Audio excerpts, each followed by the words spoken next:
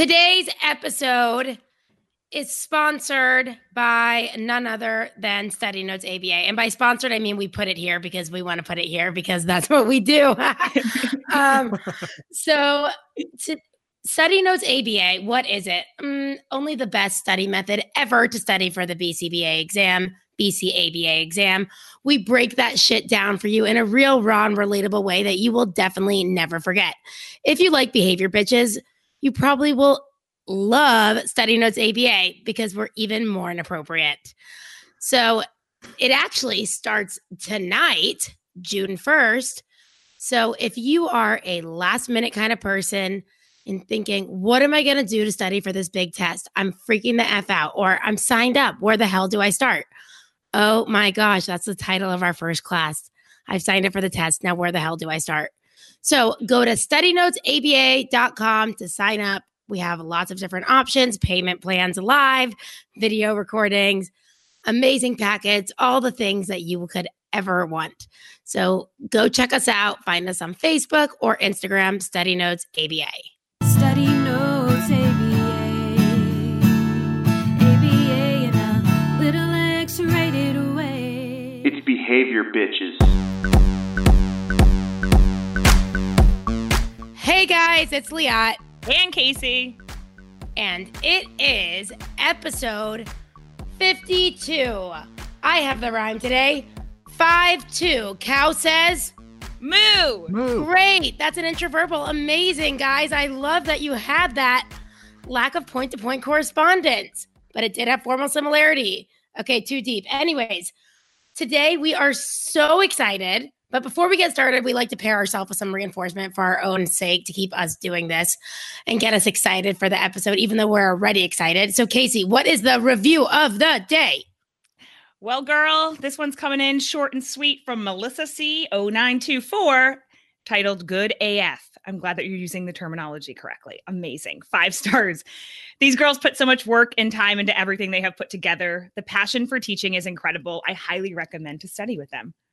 Woo! Thanks, girl. That means a shit ton to us because you're damn right. We put in all of our blood, sweat, tears you could imagine into our passion project. So absolutely. Thank you. So today, guys, is really exciting because first of all, we've had this person come on before, kind of, for a very short time. I mean, they definitely did come on, so they were here, not kind of. But the only problem is I wasn't here. And we know we only get the best side of the guest when I'm here.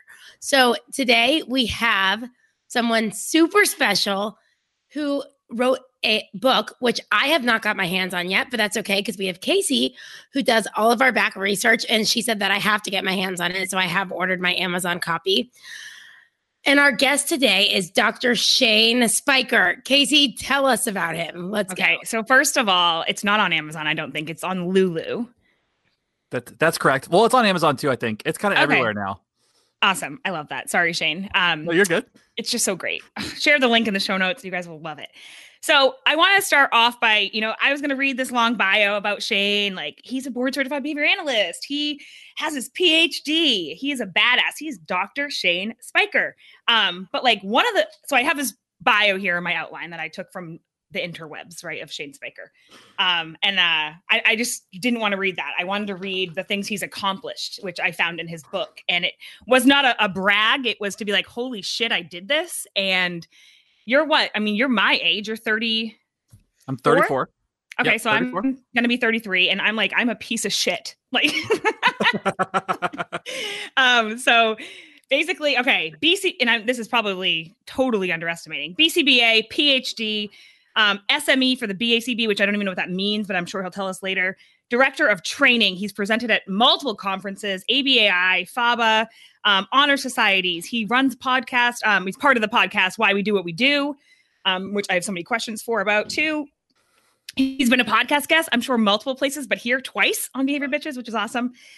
He was elected Sex Behavior SIG secretary. Again, he'll just explain that. ACE coordinator, which means CEUs, bitches. Also business owner, graduate instructor at like FIT and other places, which is one of my dreams too, which means I need to get a PhD. Don't know how that's going to happen. Father, husband, and freaking author. This book that he wrote, Anxiety Report. I want to read just the back of the book for you guys for a second, and then we'll let Shane just come on and rip it up. All right. So Anxiety Report chronicles a year in the life of Shane T. Spiker, a husband, dad, behavior analyst, student, instructor, and any number of hats you can name. He spends a year recording his adventures and thoughts through a behavioral lens. And let me tell you guys, it is freaking awesome and behavioral, and there's asterisks and there's a glossary, but it's real, raw, and relatable, just like us. Unedited, unapologetic, sometimes uninspired, but also honest, emotional, and sometimes funny. Lots of times. Shane tells a story of what it's kind of like to be a behavior analyst day by day, 365 days a year. He thought it was a good time at the idea. I mean, a good idea at the time. Switch those words there. So welcome back, Shane. Thank you for coming on. Yeah, thank you for having me. That was a hell of an introduction. Like, I don't do praise very well, so that was really tough to sit through. But are you feeling really awkward right now? Yeah, a little bit. But but I appreciate you kind of introducing me to everybody. If anybody ever meets me in person, just call me Shane. You don't have to say all that other stuff. That's totally fine. He's like he's very radical. We should have done a preference assessment before to see what he might potentially find reinforcing, not praise. No, I'm just happy to be here. That's all. All right, good. Works. Yeah. If you see Shane, I mean, he's got long hair, he's got a beard, he's very chill, great energy, not pretentious at all. I try not to be. There's some stuff I get soapboxy about, but I try not to be. So it's just a matter of what day you catch me and how much whiskey I've had, mostly. Well, I'll tell you this. My students message me frequently after they watch our videos and say, Casey, we love that soapbox you were on. I get it. And I'm like, I'm the queen of soapboxes. Like, there you go. I'm it's so good. passionate. It's not a bad thing. It's not. All right, Shane. So we are here to talk about a lot of things. There was a lot of things from the last episode that I had on my outline that we didn't get to, but I really want to talk about your book, because I know the readers, I mean, the listeners can't see this, but this book is. And by the way, I'm sorry. I know we usually do behavioral concepts, but the thing is, Shane's book is one big behavioral concept. So I told you I'm waiting to get my hands on the copy. Casey got this scheduled on our schedule before I even got to read my copy, but that's okay because me and Casey are such a great team that she has told me every detail. She's like, every time there's a behavioral concept, there's an asterisk. So if Casey were to write down every single asterisk in the book, this episode would be 5 ever. And we don't want to do that right now. So just so you know, when you check out the book, you'll see asterisk, and then it's going to be some form of conceptually systematic information. Absolutely. Am I right there? That's what I tried to do. Yeah. I mean, because I started writing it and I was like, oh shit, like if I want the other people to read this, they're not going to understand. Or like if I just say CMORs and stuff like that, people are going to be like, what the fuck is that? So I tried to really what I thought was so incredibly relatable to people outside of the field too that want to read it, right? Like you made it so approachable that I would recommend this to friends and family that aren't in the field to get an idea of what it's like to be in our field, because a lot of people don't get what we do. So it's like a great dissemination tool, but also makes it user-friendly where someone's like, what's a limited hold? Oh, guess what? I can go look that shit up and I'll understand it because you broke it down perfectly. Awesome. Thank you. I really tried because I mean, what I wanted to do was just I wanted to be able to kind of like capture what it is kind of like to be a behavior analyst. I had this weird, like this transition, and as I started kind of writing about it and writing about the experience, I realized, I could do something really cool with this if I just start documenting from that day one. It really was. I started a new job at a company that I wasn't, I'd been with for a while, and I'm still there, and still in that job, which is cool. But I was like getting on a plane to start this new job, and my whole job was going to be traveling around and training people, and it was really a bizarre thing because, you mentioned all the stuff that I had done, and I'm like, I'm already tired. I'm 34 years old and I'm exhausted. Like, you see all this gray hair and shit. And, the thing is like, I started really early. I just put my nose to the whetstone and just went for it, and just kind of, ended up where I ended up. I wanted to see what happened. And this is kind of where this led me to, I guess. So it was one of those things where I just had to start somewhere. So I think that's what with any passion project, you just have to start somewhere, and you started. And I think it's interesting. So take us back to like who Shane was like as a youngster in leading up to these events that kind of led you to like rock bottom, where you were like, shit, I got to change my life. Yeah. Okay. So, I don't share my story a whole lot, but people who know me know this. Like, I went through this really crazy situation. So, I was born and raised in the same city. I was born and raised in Daytona Beach. I've lived here my whole life. Was born to a really great family, totally normal life. Like, I was a straight A student, went to the same school, didn't move, lived in the same house growing up. Like, I had that like straight up perfect, like privileged life that people always talk about. Like, I recognize that. Then when I got to be a teenager, I got into like punk rock and playing music and touring and bands and doing all stuff. And that's when I started kind of like not getting in trouble. I was still a straight A student. I still had scholarships. I still had all that, but I was shoplifting on the side. Yeah, I was dabbling. Like, I was a straight edge kid. So like, I wasn't doing any drugs. I never did any drugs. But then I was like shoplifting and vandalizing and breaking in. Wait. What was the function? So for shoplifting, it was access, because I stole most of the books that I have.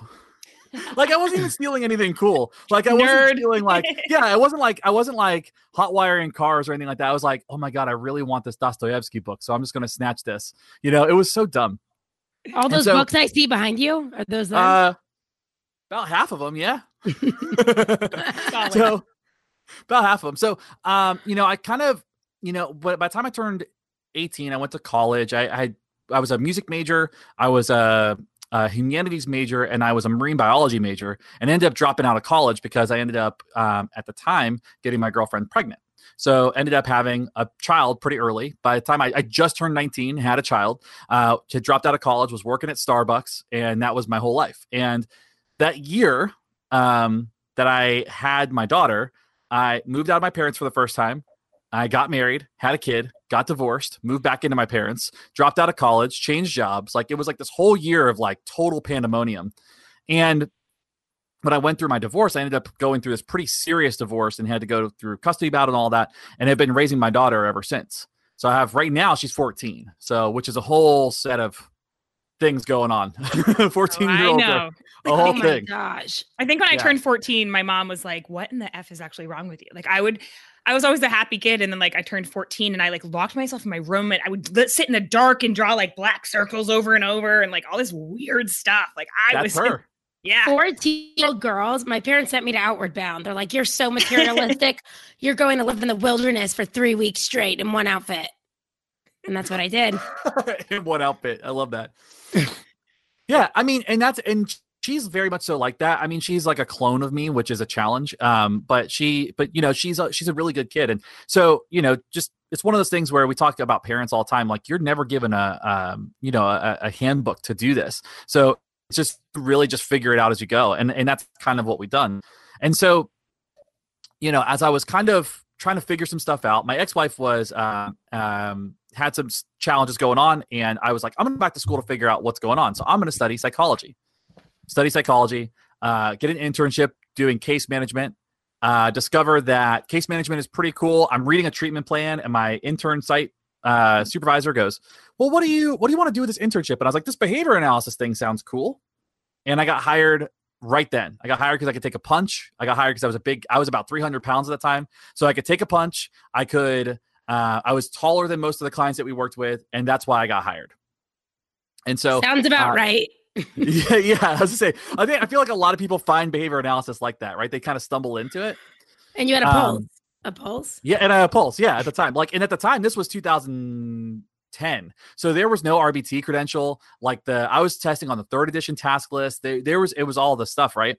And so I became what's called a BSA. I was a behavior assistant, worked with a couple cases. My first 6 cases were total chaos.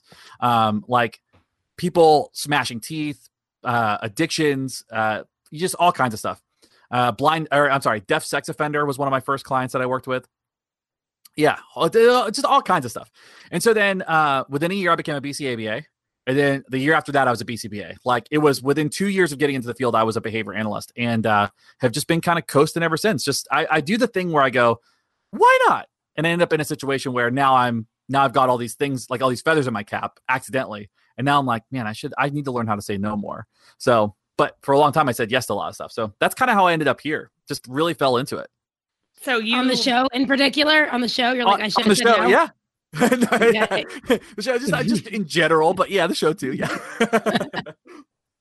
That's awesome. So I wanted to I'm trying to like conceptualize where I want this episode to go, because I have so many friggin' notes and tabs and topics where I'm like, what? But like, I think definitely, I pulled a lot of quotes from like your book, and for listeners kind of understand, like, so one thing that, you know, it's like diary entries, and one thing you posted was, you never know what someone else's crisis looks like. And that rung really true, because this morning in our morning meeting with some ladies that we formed for the past 10 weeks, that was a topic today. It was like, you don't know what other people are going through or what battles they're facing. So when we are quick to judge or we're quick to react, taking a step back and being like, you know what? Like, and again, I run, you know, a lot of the customer service for Study Notes ABA and Pete Revicious. And, you know, it's definitely, it's a skill that you need to work on. Yeah, it's tough. I mean, I think, you know, that kind of started with this idea, because I spent a lot of time working with, you know, people who are like significant crises, like people who are engaging in 5,000 incidents of self-injurious behavior a month, who are breaking their noses, who are in helmets, who are gouging their eyes out, like really intense stuff. And so then when I started working in early intervention, and I started working with a 4-year-old and he's tantruming, I'm like, that's not a crisis.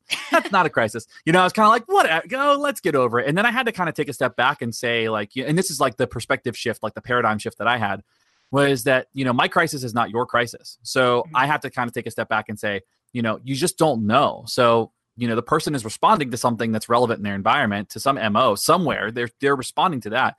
So you kind of have to take a step back and realize it's not their fault. It's the environment. So that's kind of where that came from.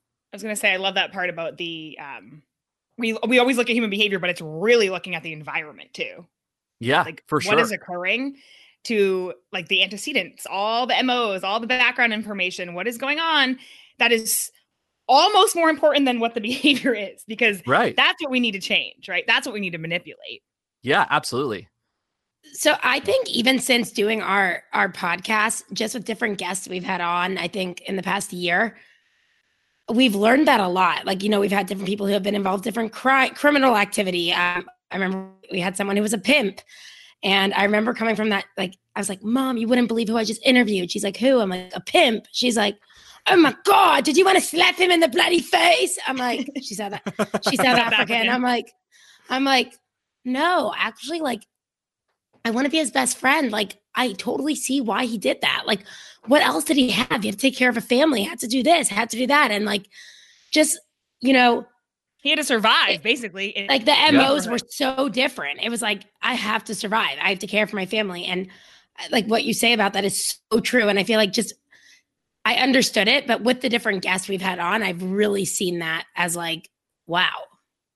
Yeah. I mean, we're all a product of our environment, but it's really interesting to kind of start when you really start looking at that. And like, when you start having that shift where you're like, oh yeah, that is true. Like you read it in the books, and Skinner was he had so much to say about it. But at the end of the day, like when you start seeing that in action, you're kind of like, well, shit, like it is not that person's fault. Like you stop blaming people, you stop getting as upset with people, and you kind of just go, okay, well, it is the environment. I can take a step back from that and look at how I can better support that person to get them what they need or what skill they're missing. It's really kind of an interesting perspective.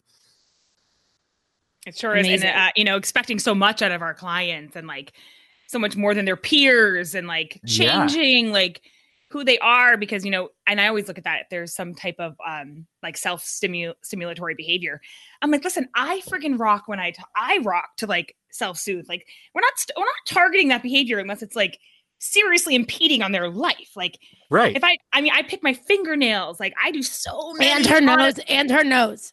Very first episode, I didn't realize that Liat could see me, and I definitely picked my nose. And she like called it out on the episode, and I was super embarrassed, but I let it roll.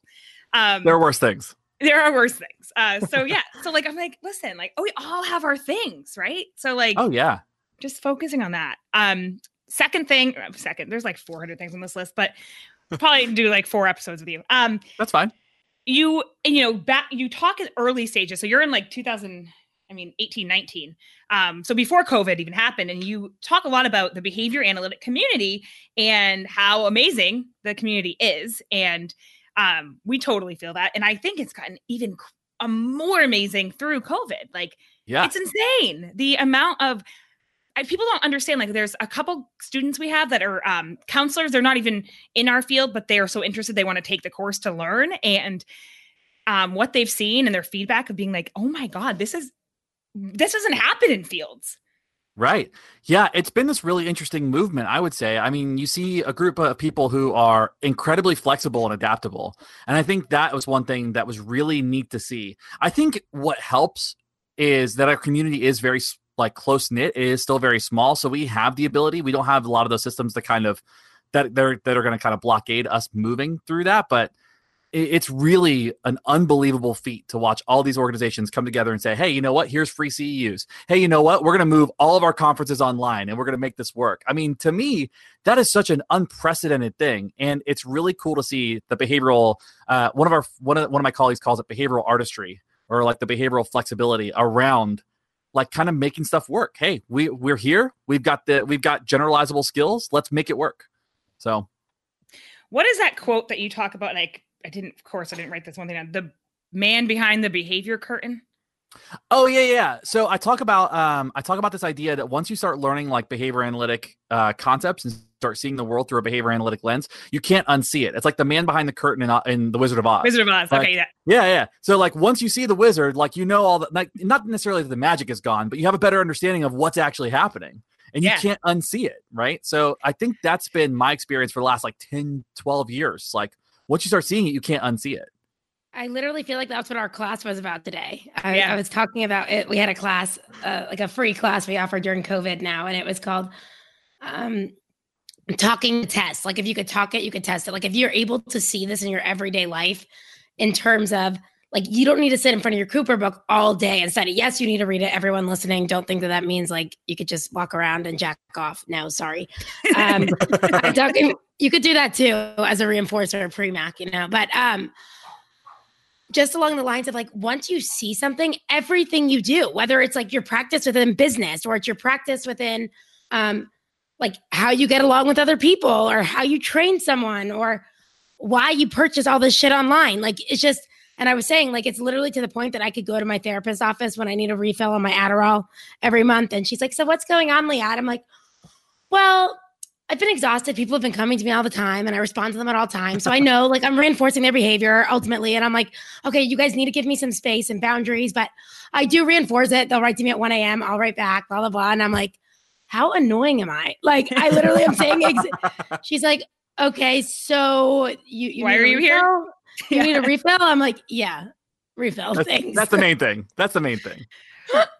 It's so funny. I know I started seeing a like telehealth therapist, and every time we finish, she's like, so what do you think you need to come back? I'm confused because the whole time I'm just like, I'm like, but I know I do this. I'll say it. And then I'll be like, but this is why. Like as a behavior analyst, she's like, you're exhausting. I'm like, I know I'm exhausting. Yeah. Sorry. Being married to me. Right. We can't help it. My wife told me the other day that everything I do stresses her out, like everything. And I was like, I'm sure that I do. I know that I do. I know I've got to be the most like, because I'm not organized. Like I seem like I do a lot of stuff and I'm very organized in my work, but outside of that, not organized at all. I'm so forgetful. I'm like the absent-minded professor. It's ridiculous. It's legit. I'm intense. Like, no, this is like a prime example of what she did to me earlier. We've been doing this for she's been running this collective for almost 2.5 years, and the outline stays the same. And there's task list items on there. Like it's legit the same.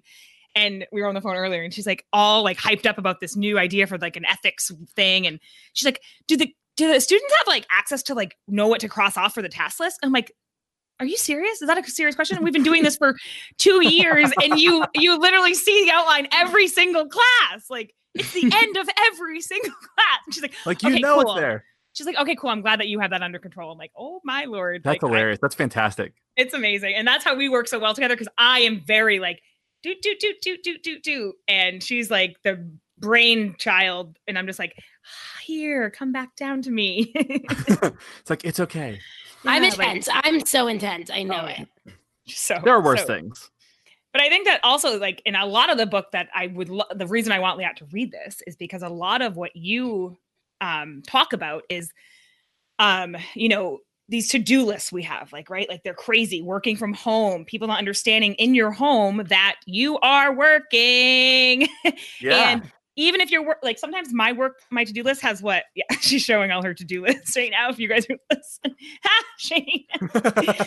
Oh, you guys want to see something serious? Oh, hold on. My to-do lists are never ending. Like, so not reinforcing. Yeah, it's I added like 10 tasks today, and I was like, "Are you fucking kidding me?" Oh, there you go. See, that's much cleaner than mine. Mine's all handwritten. I can't read it. Like, I have a question. Sorry, off topic. Is your desktop like organized on your computer? No, Me neither. Ugh. it's the worst.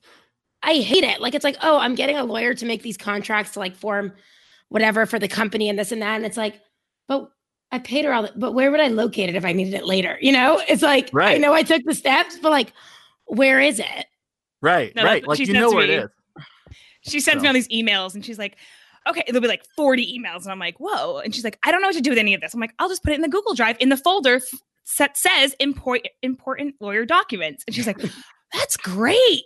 I'm like, she called for this too. And she was like, the class that Danielle sent you today, can you save it somewhere? I'm like, yeah, I already put it into specialty classes folder on the drive. Like, yeah, that's you know, whatever works. I mean, I need to get a better system, but my system is totally shot right now. Like, I have to basically like burn it all down and rebuild it because it's a mess right now. I can't keep track of anything. Actually, I lost everything on my computer like not too long ago. Like, and it was so nice starting over from a clean screen. Like, actually, yeah, it was like, okay, like I could not be emotional over these papers I wrote in grad school, whatever. Like, I could start over. And it was so nice. But I'm back You don't have to worry again. about it. That's how it goes. It builds up. and I think our community is also so close knit because we all are very kind of like, I was looking at your like kind of qualities of behavior and I can't even come up with the words. A behavior analyst. Jesus, Stacey. I got really thrown off trying to show you guys my cool whiteboard. Is that like we're, you know, a lot of us are, we don't know what to do if we're not busy. If we're not working, when do we engage in the self-care? When do we give ourselves a break so we don't? And I think that's why we have so much burnout, is that we're just like, I will do everything I can to help every single client and every single person, no matter who it is. And like, that's just like I don't know if it's the nature of the beast or it's like, you know, you talk a lot about self-care and I know you did a dissertation on it. So yes, I did. Yeah. So here's the thing that I think about the field, and this is kind of where I get soapboxy, is I think that we spend so much time training to be very technical and look at behavior as behavior and not really look at it beyond that. I think that there are some talks where we say we have to value our clients, rights and dignity, and I think that there is that stuff. But I think the majority of our training is so clinical and so analytic that we lose sight of the fact that, like, we're working with humans. I'm a human being. I can only do so much. You know, I think that I very seriously think that a lot of behavioral analysts are traumatized without realizing that they're traumatized. So I go back to an example where when I first started, I was about 30 days in and I got knocked out cold over a can of soda. Like, this guy was about 6'4", 300 something pounds, hit me with a backpack full of magazines, knocked me out cold in the middle of the street, like 5:30 in the morning over a can of Coke. And I still remember exactly what happened that entire morning. That was 10 years ago. Like, I remember every little bit. And to me, it's like, when I saw him probably for another like 6 to 8 months afterwards, I would still have, my heart rate would increase. I would still be really nervous. Like, that's some straight up trauma shit. And everybody's got those stories. Every behavior analyst that you talk to has a war story. So on one hand, we have that war story. On the second hand, the culture reinforces it. So we don't reinforce oh, you did a good job taking a break. Oh, you did a good job saying no. Oh, you know what? You took a weekend off. How awesome is that? We don't spend time building that culture, and that kind of perpetuates the problem too. I'm literally laughing because I think, you know, just on the Study Notes ABA account, how many like BCBAs, RVTs the account follows. And literally probably every day I see like the reposts of someone like posting a body part and being like, there's like bruises or scratches. And it's literally like, look what I got. And it's like, I'm literally flashing back right now and having those same reactions that Shane just talked about I worked with adults, very, you know, severe, challenging behavior. And we were, I was in home and he literally was so smart. He eloped like crazy and it was dangerous because he would break into people's houses and try to eat their food, and he could get shot. Like, you know what I mean? Mhm. And one time we had this whole alarm system and this whole door locking, and he was so smart. He figured that shit out. And I turned my back for a second. He got out and he was running barefoot in the winter. And I had sneakers on. Luckily, like I knew what I needed to come to work wearing.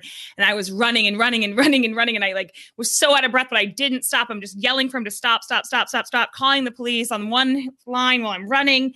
And it was the most traumatic experience I've like ever been through. And I was like, I didn't, at this point, like there was you don't do any restraints with him or anything. And all I was just thinking is like, please, Lord, stop. Like, please come back to me. And I have nightmares actually about that. That's crazy. So yeah. Yeah.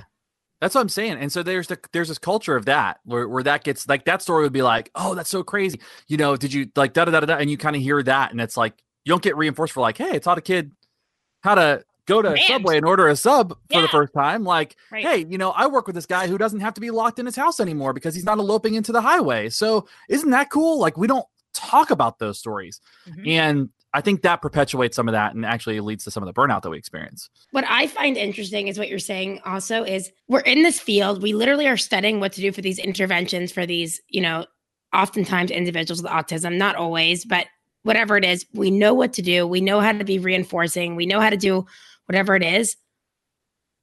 But as an industry, or at least what I've seen in a lot of different companies, they're not doing this with staff. Like they're doing it with clients, having them on these programs, but like staff, it's like, here's a non-compete, punitive. Here you go. Oh, you're not going to meet your 120 billable hours this month? You get a deduct in your base salary. Oh, okay. You got a kid to do this? Why does that person always get the easy cases? It's like, and it's like, maybe that wasn't an easy case. And that person got that, like, that child excited to learn and, able to comply and pre-attend. And, that child gets to engage in more preferred activities as a result, and I just feel like sometimes it upsets me to see that it's like, wait, don't we understand generalization here? That like, if just because we've learned how to do this with these individuals, that like these staff employees are also individuals, like we could generalize it across to them too. Missing pieces. I think Jim Carr said that we are a maturing field. And I think that's one area that we are sorely lacking in is like OBM related to our own people. I think, and that's part of the reason why I wrote the book is like, I don't think that we do a good job of actually looking at ourselves. We do a great job of looking at other people's behavior and analyzing everybody and being able to say, hey, I got a fix for this. I got a fix for that. We can do, like Pat Fryman does a fantastic job talking about that, where he's like, we have this way of thinking that could save the world. And it's like, you're right. But none of us look at ourselves. None of us look at our own behavior in a really meaningful way that is creating a culture change for the field. And that, I mean, if you really take the time to look at research, look up research on behavior analysts, where the behavior analyst is a subject. You will very rarely find an article in general, let alone on self-care, let alone on any of those things. You will very rarely find an article. And it's because we don't turn the lens on ourselves. And that's what I wanted to do with this, was like, look, this is something, I'm going to turn the lens on myself. I'm a pretty private person in general, really uncomfortable to put that out. But here's the reality of what it's like to struggle in our field, because we all struggle. So you do that's so needed. So needed. You do a beautiful job on that in the book of being like, today sucks, right? Today was hard. I am feeling some sort of friggin' way right now. And you share a lot of stories about cases. No, ethically, you don't provide, no names, but I've been in so many of those situations too. Like man, and then you have really good days where you're like, today was a friggin' win, right? Like, the parents listened, they all agreed. Kids making progress. Like, those are the things I love that you shared. You shared both sides. You did turn the lens back on yourself, and also reflecting on you as a father. Right? You as a person, of like realizing all your behaviors, like your motivation when you have those like peaks and when you have those valleys.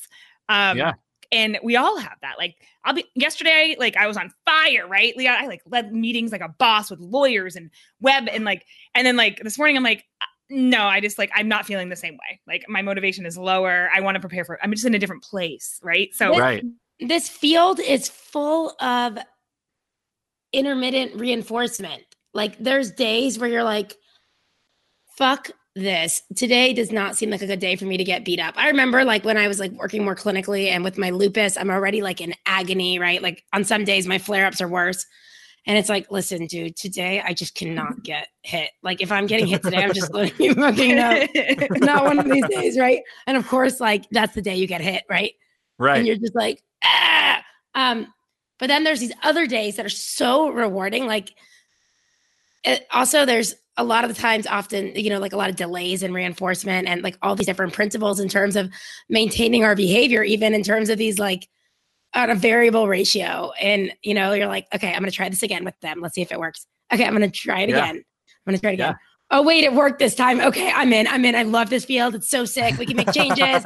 We could do this. And then other days it's like, I literally remember the conversation exactly of like being with another, she was an RBT and then she turned to a BCBA while I was there. And we'd have the conversation regularly. She's like, sometimes I just think like, why didn't I go work at Hobby Lobby? I mean, like it seems Same so amount chill. of money. Arts and crafts, you know, but then there's other days where you're like, I love this. Mm-hmm. I'm a superhero. Yeah. And I think for me, that was the thing is like, I've always loved the science. Like that to me was something that was really cool. The science was always something I've never lost passion for that. It's the people sometimes, and it's not the client. It's usually being, Parent. it's not even, I would say it's maybe every now and again, it's a parent. I mean, I've had parents that have gone above and beyond to try to make my life miserable. There are some parents that do that, but it's like being the expert witness and having to be cross-examined by a lawyer and having to deal with that bullshit and somebody trying to like make you feel like you didn't earn your credential or that you don't know what you're talking about, or insurance companies that are trying to make you feel like you don't know shit about what you're doing with this client. And it's like, you don't have any idea. You're not there with us. You're not there taking the punches. You're not getting the shit smeared on you. You're not there when the kid says their first word or gets to go out into the community independently and gets their first girlfriend. You're not there for any of that stuff. So how dare you? And that's the kind of stuff that gets me like riled up. Mm-hmm. More than anything. I've always loved the science. It's just all the extra it's the systems. It's the broken systems. I totally agree. The science is cool. Writing re-auths for insurance, not so cool. Like even with like, I love teaching class. I love teaching about the science to everyone. Lawyers, I literally cannot stand. Dealing with a website backend, I hate. But the science itself is so cool. Yeah. And I think it could be overwhelming too, the science itself, because you have this science that could be used on anything. Not overwhelming. Like the science is actually pretty simple. Like, I mean, right. It's pretty conceptually systematic and like basic terms you could apply it to. But sometimes I think it could be overwhelming being like I'll go into a place and be like, if this restaurant just had a little bit of a program to decrease that IRT and maybe reinforce these people a little more with this. And I'm like, dude, can I just get food at a restaurant? You know, like right. That's the man behind the curtain. That's it. And that's what Shane talks about a ton in this book is like, he'll talk about this. He's in an airport. He is looking at behavior principles. He's on the plane looking at behavior principles. He's, in anything at his family event, looking at his like family's behavior, like of, inebriation and like, being an AO for social punishers and like the interactions. And one thing that you did, and I actually almost wanted to say this during class today, Leah, but I didn't, because people get so hung up on content sometimes that they just are so rigid and they just don't just like be flexible. Is that a quote from what? It's a quote from the book. Sometimes it is not worth behavior analyzing everything. Being human is far more important. And that was a big aha moment for me where I'm like, oh my God, I need to tell my students this sometimes, because there's a fine line between analyzing everything and putting it into like your life, but also stepping back and being like, not everything's going to fit into this box. We are complex human beings. Like, it is. And a lot of the book talks about too, is like your own private verbal behavior, private events, how much they actually do influence our overt behaviors, the behaviors that you can see. It is a fucked up world in there sometimes. And well, yeah.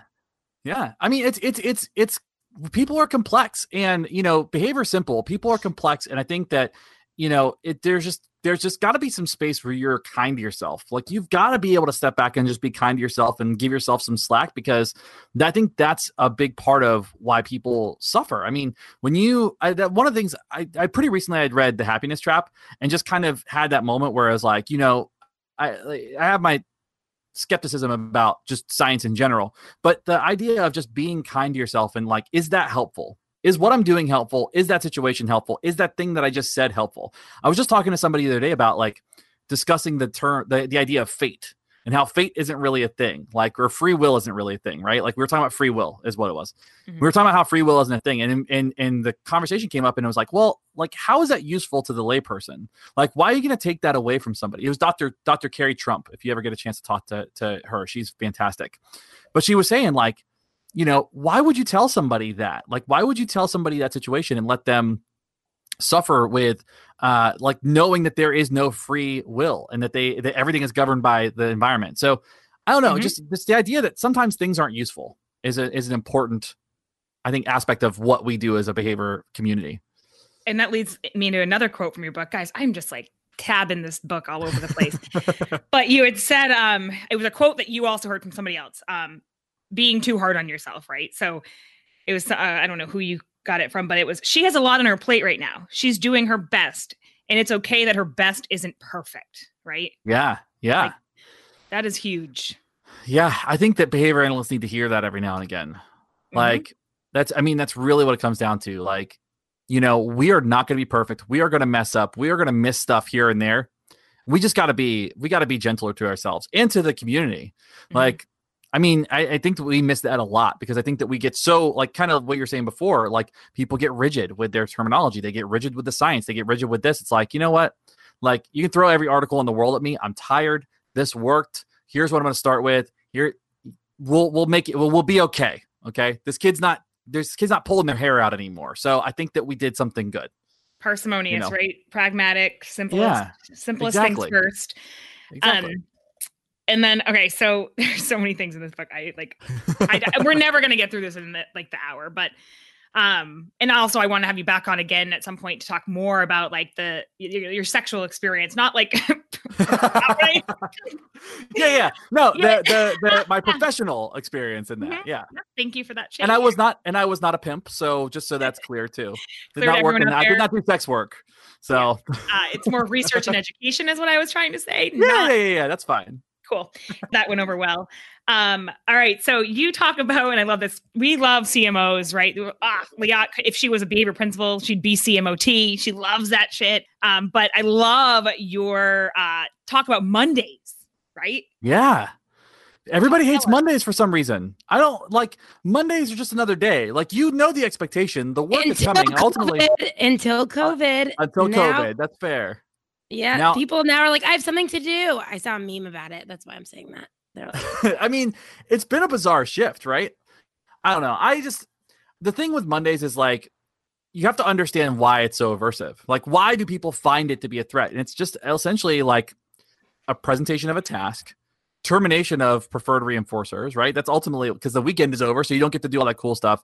But the truth is like, there's some cool stuff that happens every single day in behavior analysis, and Monday could be a really cool thing if you just kind of look at what's cool within it.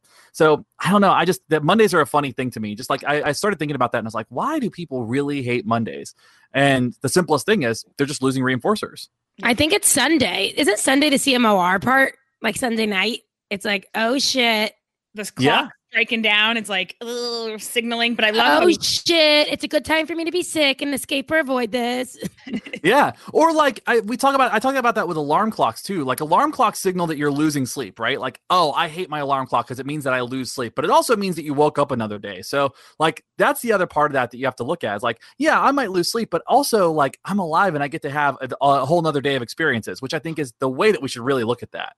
I just had a light bulb moment for how to explain this better to students about how CMORs can be signaling things are going to get worse or things are going to improve, because that is people are like, but what would it be to improve? Because no one really talks about that. It's exactly that. It's like more of your mindset, right? Like, shit's about to get better, bitch. You're going to get out of bed and you are lucky that you can put your feet on the ground and like eat food and you have a house and like, Yeah. That's it. My alarm clock means I get to go get coffee. Yes. It's awesome. That's So- that's brilliant. So yeah, so you do a promise CMOR that like it's going to be a good thing, right? And Yeah. Mondays things are going to get better. So I love Yeah. that. All right, what let me get down these lists. I'm just, I'm such a list person. There's so many things. This is what I loved. Okay. You talk about your to-do list. We touched this on a little bit earlier, but so, you wrote like emails, podcasts, graduate teaching. It was probably like 5 things, right? Which Yeah. that's how my to-do list typically looks like a day too. So people are like, that's like 5 things. That's nothing. But you say it may look short, but you got to consider the competing activities, right? So competing contingencies, what's going on in the environment, your phone, your husband, your cat just shit, which my cat did. And it smells horrible right now. I'm like, I just want to clean the litter box to be perfectly transparent. I'm like, girl. You also want to look at the length of the task, the IRT, the inter-response time between the tasks, right? So these 5 items can really like lead to like a 12-hour day. And that is so true. Like, Yeah. you got to look at all of that. So 5 things, right? Look, I got an easy little to-do list. You got to think about all these different things that go into it. That's Right. why I'm into like breaking, like my thing will be like, I got 3 things done today. And I'm like, but it's like, dude, you coded the whole back of a website, like in a language you don't even understand. And you explained it all to a developer. Like, but on my list, that looks like less than if I like wrote on my list, like pick up 1 sock on the floor, hang up towel, and give yourself a high five in the mirror. Then it's like, I did 3 things, Right. Yeah. I mean, and that's the thing is I think it's, that's where I love when you start talking about measurement, because rate and quality, the quality or the accuracy of the response gets like that part gets lost, right? I did 3 things, but like that one thing is, hey, I just pressure washed the entire house, right? That's one thing, but that is a big task, So when you start thinking about that, I think that gets lost in the discussion a little bit. But I mean, when I teach a graduate level course, I'm teaching for hours at a time. So that's a big chunk of the day. So like how exhausting. It's exhausting, right? Oh, it can be. Well, I love it, but it does get like, you have to be really present and on. Yeah, you really do. And if you have days that are off, then you're going to misinterpret a concept. You're going to say something wrong. Like you're going to give somebody the wrong information. And then they're going to go out and be like, I bombed this test because you told me that, discriminative stimulus was this and it was actually this. And so you're like, damn it. Like you kind of like freak out. But yeah, it can be really tough. All the work that we do requires us to be on, and that's exhausting. And people don't realize how exhausting that is in itself. Yeah, you talk a lot about, which also struck to me, which is why, again, I want Leah to read this, is because we are teachers for the collective, and our behavior is continuously shaped. Each collective, we get, deeper, smarter, students raise questions that we're like, well, scratch. Let's reach out to our mentors in the field who have 20 years experience and really lock this concept down. And the more you get deeper and deeper into it, it's like, oh shit, so many things can be so many things. And like, you don't want to teach to the test that way. So you're trying to like, be like, simma. Yes. We get what you're saying, but let's just focus at face value what exactly you're going to need to know for the test. But you said your class on reinforcement and punishment is when you always learn the most, right? Your behavior shaped up the most. And you're like, oh yeah, you learn so much when you're teaching it. You really do. I mean, I think too, I started teaching experimental design, and that was one class that I was like, oh, well, now I'm having aha moments, right? Like talk about reinforcement punishment, better ways to explain it, talking about MOs, better ways to explain that. I remember teaching on MOs and then having an aha moment in the middle of teaching it, being like, oh shit, that's what that is. And, it's funny. I didn't and we're talking 6 years after I got certified that I was like, got this, Yes. It's bizarre. It's so true though. I like when I was reading that about like hearing you talk about your teaching, or another thing that I love to read the syllabus. Oh my God. Good Lord. And that is my life a lot. Like we students, we freaking love you and you're all amazing. And this is not a blanket statement, but so many times I'm like, well, did you look at the outline, the course outline that has all the readings and the everything that you need? Okay. My PSA to every graduate student on the planet is please take the time to read a syllabus and then ask questions. Take the time to read the course schedule and then ask the questions, because I promise you most syllabi will have all the information you need. Just please read it and then we'll answer questions. We're here to help. I love my students. I love it. I know. I love answering questions more than anything in the world. And it's just something that shaped my behavior of like, before I answer the question, I'm like, oh, maybe they haven't looked at it yet. Like, and some of them could probably not even find it because our website's been such a disaster. But I have to like, again, put myself in their shoes. Like maybe they didn't know that they had to do that. And like, so, Right. So instead of saving my whole time of answering these questions, just forming that one question, like, hey, did you look at your course outline? And then they're like, oh my God, yeah, like, great, thank you. And it saves me a ton of it really time. It's amazing how much time it saves. Yeah, absolutely. Yeah. So, all right. The last thing I think what I want to end on is, first of all, congratulations on the podcast that you guys literally got over it's now over 2 years.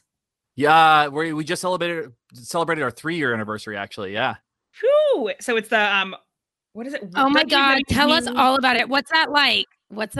3 years? I can't imagine. I'm exhausted after one. I know.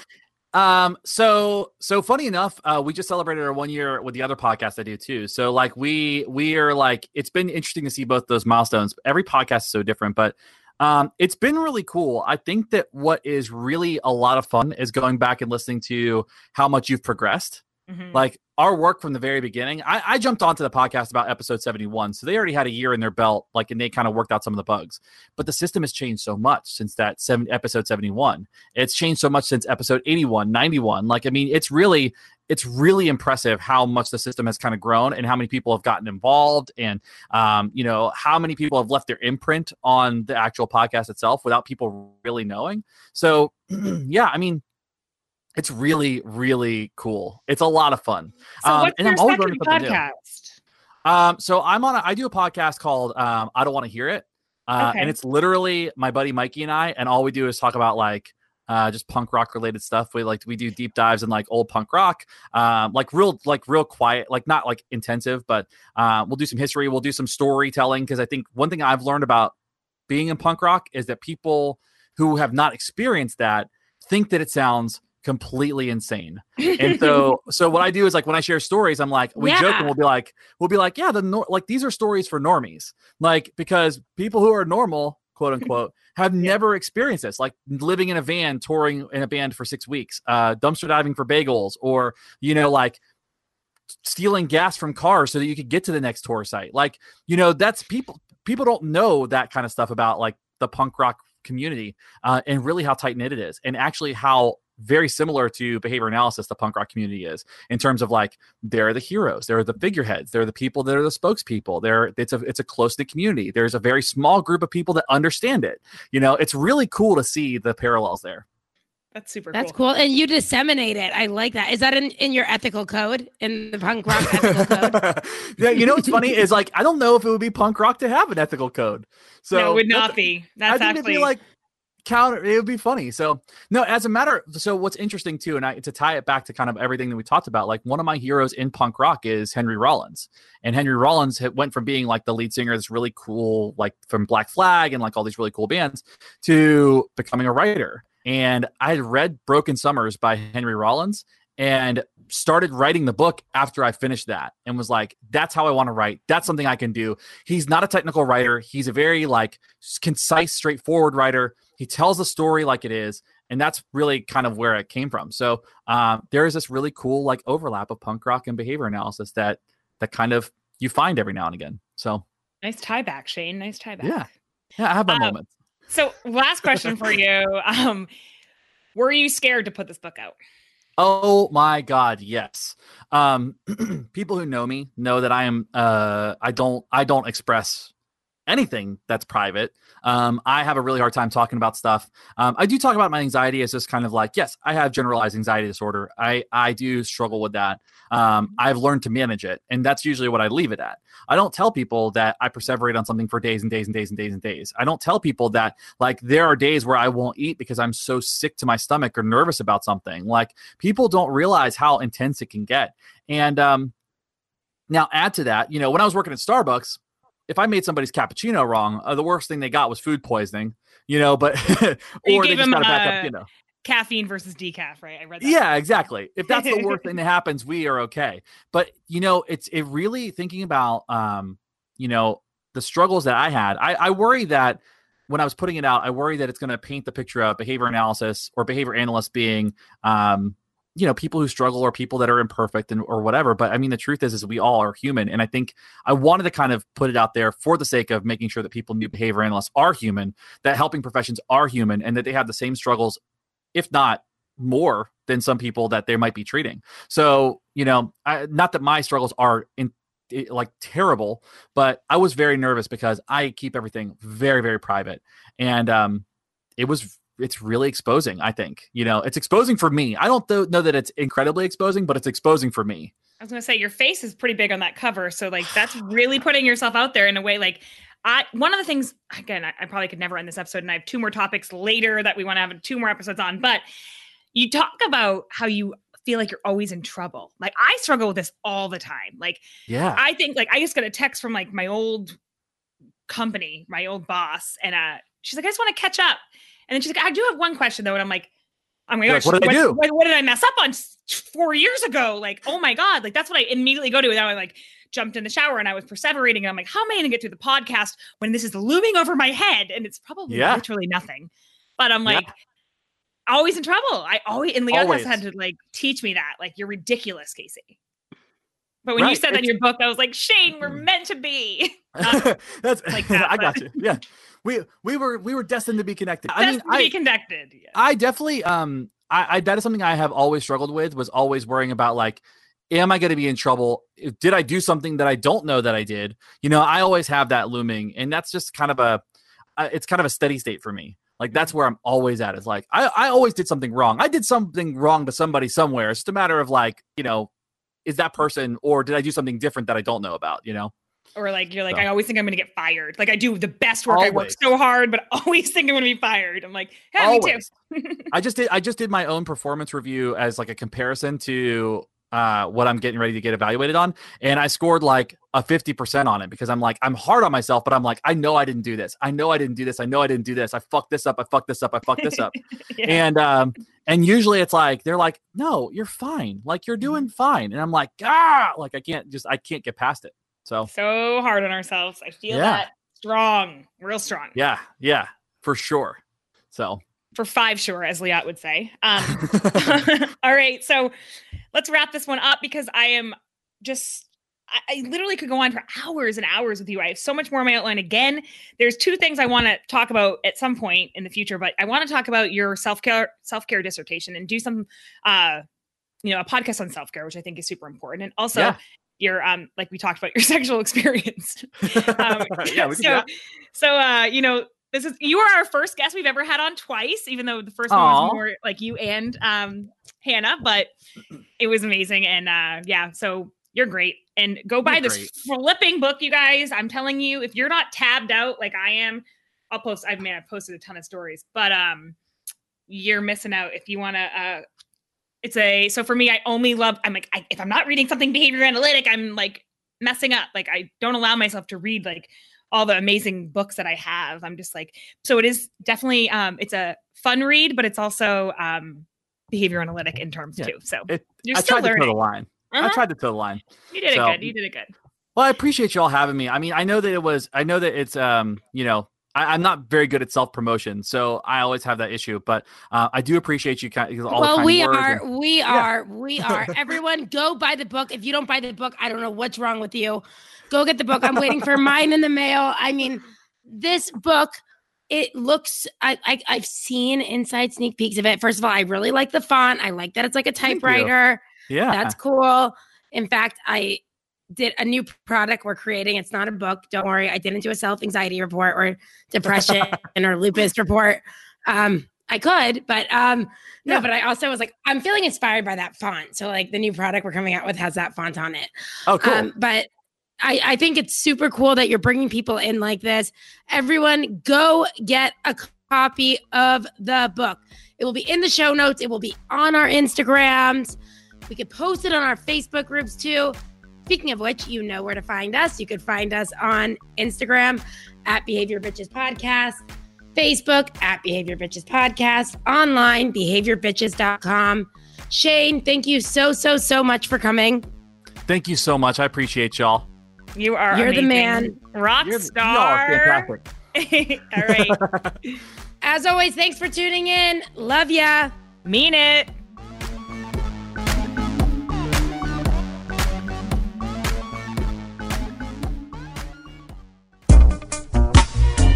Hey guys, it's Liat. And Casey. We just want to take a second to let you know that if you're thinking of being a millennial like us and starting your own podcast, there is a way. You can do your show without having to become an audio editing and production wizard, because guess what? We don't know shit with that. But we have Alan at Pretty Easy Podcast who helped us get started. He records our shows, he posts them, he adds awesome music and cool shit when we don't even know what he's doing. He sends us teaser episodes. He does it all. We just sit here and friggin' talk. We shoot the shit and you can record from home, your office, the park, a bathroom stall at work. It doesn't matter. He provides the complete podcast studio. All you need is a microphone and you're good. Alan caters to your schedule and gives you a producer for your show at your beck and call. He has been super flexible with our schedule. Whenever we need him, we go to Google Calendar. We just book him and he does all the hard work. It's like so incredibly easy. That's why it's probably called Pretty Easy Podcast. So be heard and have some fun podcasting like us. Go to prettyeasypodcast.com today.